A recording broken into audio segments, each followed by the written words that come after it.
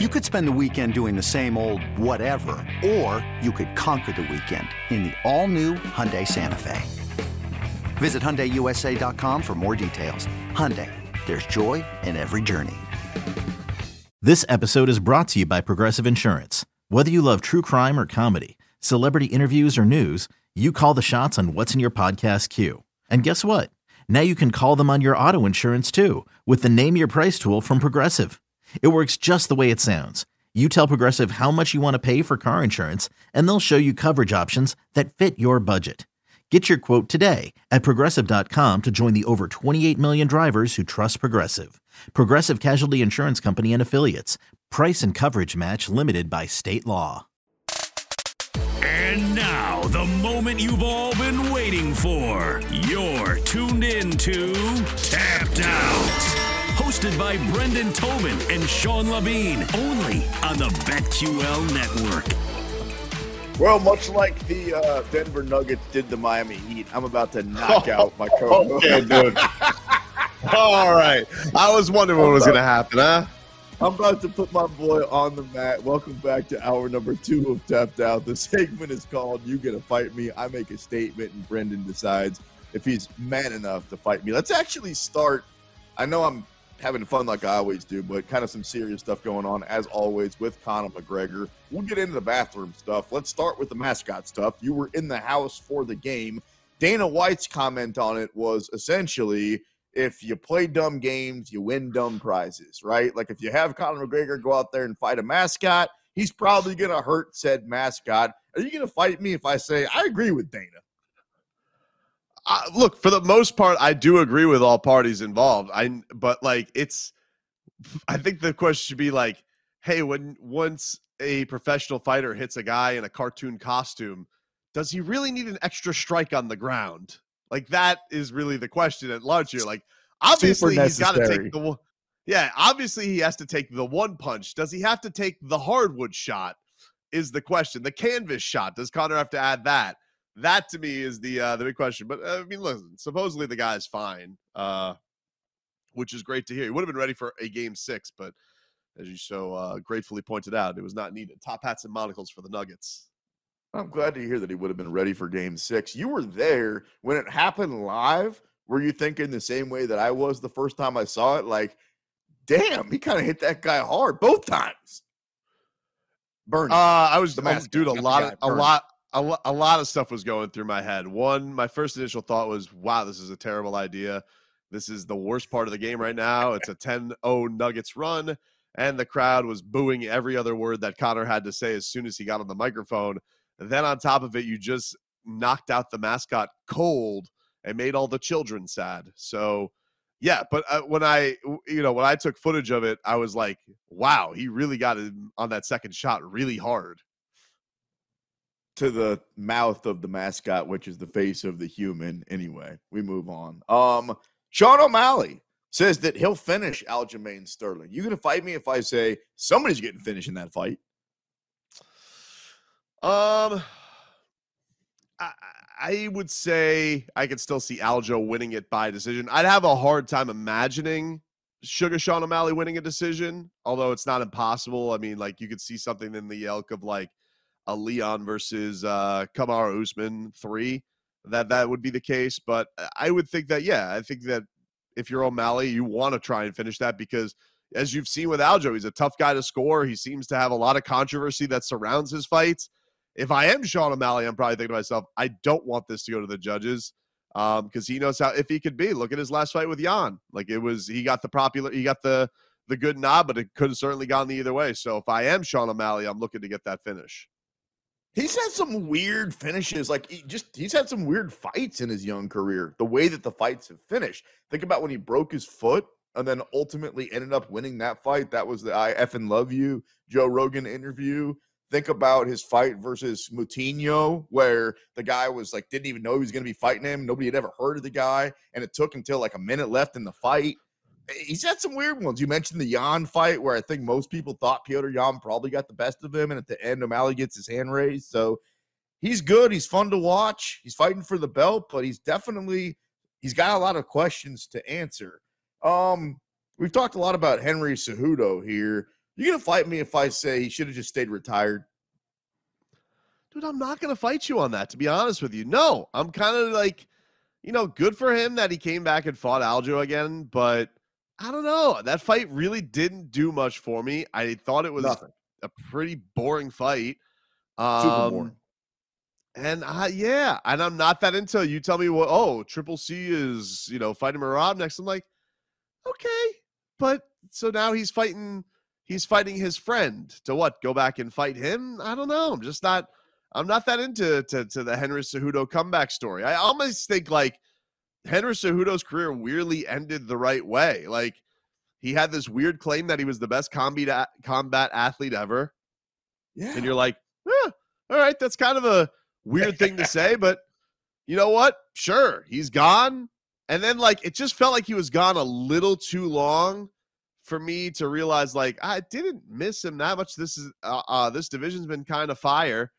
And I don't know, it's one of those weird timing things. I haven't sunk my teeth into the Triple C second chapter yet. I'm just not that into it. I'm not into it either. Amanda Nunes, the GOAT, retired last week after a dominant performance against Irene Aldana. Are you going to fight me if I say I think she's done? Like done. I don't think she ever comes back. Aldana or Amanda? Amanda. Oh, Amanda. Yeah, I think the only way she comes back is if it's like something weird, like she gets to go box Clarissa Shields or something like that. But done in the UFC, I think she's done. But I could definitely see like she's done so good by the UFC, especially if like we're getting into this whole boxing hybrid, whatever the hell Dana wants to convince us in. I could see her fighting Clarissa Shields. They've kind of circled the wagons on each other. That was kind of Clarissa Shields' whole point of going to the PFL. It seemed like she wanted to get ready for an Amanda Nunes fight. So I could see something like that. But other than that, I think she's done. So if you missed the first hour, I don't know where you were. It was great. But I ruffled Brendan's feathers when I talked about John Jones facing off with Francis Ngannou at PFL last night. He said he hated it and it annoyed him and it's not going anywhere. So all that being said, if we actually did get a John versus Ngannou fight, I know I'm making you mad just saying that because we're not going to. I think it's a pick'em. I don't really think there's a favorite in the fight. You going to fight me on that? Yeah, no, I think John's the favorite. I think John's the favorite. And if you told me it was pick'em, I think I'd bet even more money on John. Like the better the odds you can give me on John Jones, the more I'd be into betting on John Jones. And I don't say that as somebody who is disrespectful of Francis. I just think John's the best to ever do it. And I think that he'll handle the skills just fine against Francis Ngannou. He's the best neutralizer there ever is in the octagon. And the other thing is like a super motivated John Jones is the most motivated John Jones. I honestly think that if you told me he was against Pavlovich, I think it's almost a more dangerous fight for John Jones because I feel like he'd be less motivated for the fight. But if you made that pick'em, I'd throw as much money as I could at John Jones because I would never imagine I get John Jones at like for a fight of that stakes with that good of money. He's the best, dude. It does suck that we're probably just talking about something that's never going to happen, right? Like if you really think about it, as a and you want to know what makes it suck even more? These two facing off with each other at an event, trying to tease us even more. It's like, whoa, like what? Yeah, what else are you gonna do? You gonna like flex a little bit? Like stop being you guys are being a couple of show ponies out here doing more promotion for a fight when you guys were under the same banner 2 years ago. Like, what the hell? Oh, way to go. You riled up the dogs.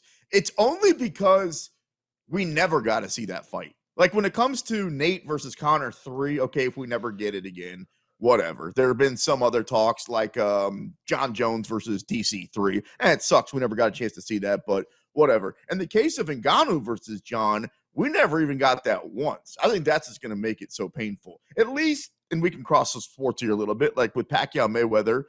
Yeah, it was too late, but at least we got it, right? Like I don't think this is the one. I think this is the what do they call it? This is our white whale. To your point, we'll cross over boxing for a second, right? This week they started the promotion of Terrence Crawford versus Errol Spence, and there was a lot of chatter amongst boxing pundits, which I thought was stupid, that, oh, this was too late for these guys. They blew it. And no, they didn't. They finally got it done. It was annoying that maybe it took an extra year than it probably should have. But those guys started promoting their fight this week, and man, it was fireworks. I mean, probably the most charismatic we've seen those two.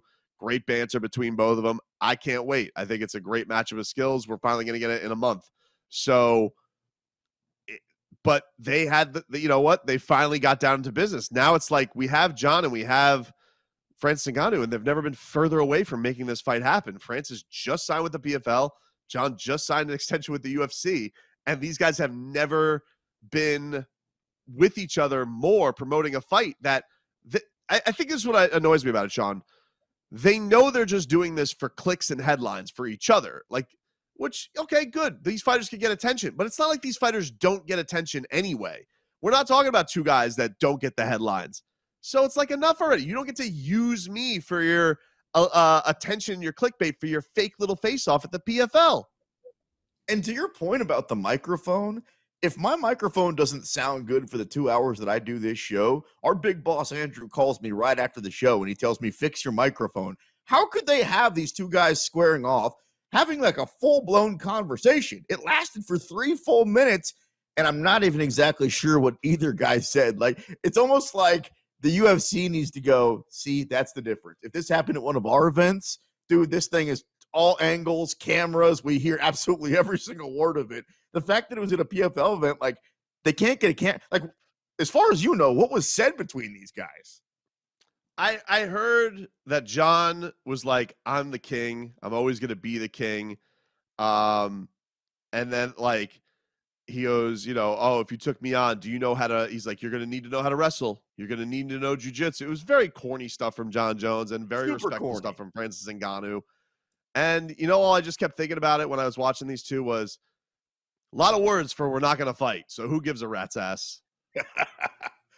Two guys are going to fight, Nate Diaz and Jake Paul. Coming up, we're less than 2 months away, August 5th. You're going to fight me if I say, I'm surprised there's not a little bit more hype for this thing. I haven't heard anything about it except for us talking about it every now and again. Yeah, I'm going to fight you. Like, who cares about this? This is another one. It's like, you know, Jake Paul fighting an old MMA fighter. Like, how many times can we run through this? The only way this is ever becoming interesting is if Jake Paul gets knocked the bleep out. All right. And, you know, I just, other than that, like, what is we've seen him lose. We've seen him in boring fights. We've seen him knock out somebody cold. You know, we've seen controversy in decision. We've been through the ringer of Jake Paul versus old MMA guys. Here's the facts of it. He's not quite embarrassingly bad as we all thought, but he's also not that good to make it interesting. So unless Nate's going to go in there and completely obliterate him, I really don't know what people are looking forward to in this. I hope it doesn't happen, but if he was to knock out Nate, I think it would be the same whoa moment as when he knocked out Nate Robinson, Ben Askren, Tyron Woodley. Like, those are some highlight KOs. If he did that to Nate, that wouldn't at least make you go, dang. And if Nate did that to him, I think everybody's going to be talking about it. So fine, you don't pay attention to it like everybody else. Speaking of corny, the BMF belt is back on the line. Justin versus Dustin. You're going to fight me if I say they got this one right. If they're going to continue with the BMF belt, those are the guys to fight for it. They are the guys to fight for it. I want, though, the BMF belt to have some lineage. Like, I know Islam came out this week and he said that's a belt for bums. He said for people who never can win the title. I don't want that to be the case. I think that it would be cool if there was a double belt on the line every once in a while, if we could just bring it along. I don't think that this needs to be a one-night thing and then it just goes off. I think that it would be great if whoever, Dustin or Justin, I don't know who you could get better for those guys to fight for the belt, but I think it's a great call, and I hope that whoever goes to their next fight, they defend it. I think it should be defended. The only guys, like, off the top of my head, when you think of BMF, Nate, obviously, Masvidal there, he fought for it. Dustin and Justin. Conor, back when he was really Conor McGregor, not the cartoon character that he's turned into. More on him coming up in our news segment on the other side. Max Holloway, certainly always in the BMF conversation. I don't know if you caught any of Bellator last night or any of PFL, but if those two merged, I know mergers are kind of the topic these days with LIV and the PGA Tour and all that. I think that's how they could rival the UFC. Like, I enjoyed what I saw last night enough combined from both of them as much as I do a UFC pay-per-view event. You're going to fight me if I say maybe they should think about combining forces. Yeah, I mean, it was interesting to hear Scott Coker this week say that PFL is in the running to buy him. I think as we've heard Sean O'Connell a couple times on this show, the voice of the PFL, and that guy's, been there since the ground up with that company. They have some big lofty goals. That's why they go out and get a Francis Ngannou. They don't do it for nothing. So yeah, I think that you'd get a lot of great prospects. You put an AJ McKee on ESPN, you put an Aaron Pico, you put some of their guys, the Pitbull brothers, Sergio Pettis, some of these great names that they have. I think that's great just to give them the platform of a bigger market than just on Showtime on a Friday night, which could be a rough watch for some people. So I think it would help both parties for sure. Another day is here and you're ready for it. What to wear? Check. Breakfast, lunch, and dinner? Check. Planning for what's next and how to save for it? That's where Bank of America can help. For your financial to-dos, Bank of America has experts ready to help get you closer to your goals. Get started at one of our local financial centers or 24/7 in our mobile banking app. Find a location near you at bankofamerica.com/talktous. What would you like the power to do? Mobile banking requires downloading the app and is only available for select devices. Message and data rates may apply. Bank of America NA, member FDIC. When you need mealtime inspiration, it's worth shopping Kroger, where you'll find over 30,000 mouth-watering choices that excite your inner foodie. And no matter what tasty choice you make, you'll enjoy our everyday low prices, plus extra ways to save, like digital coupons worth over $600 each week. You can also save up to $1 off per gallon at the pump with fuel points. More savings and more inspiring flavors make shopping Kroger worth it every time. Kroger, fresh for everyone. Fuel restrictions apply. Speaking of Sergio Pettis, good night for him last night. Speaking of Patricio Pitbull, not so much. We'll talk about that coming up on the other side. Teofimo Lopez wins and then retires? Come on now. You're locked into the BetQL network.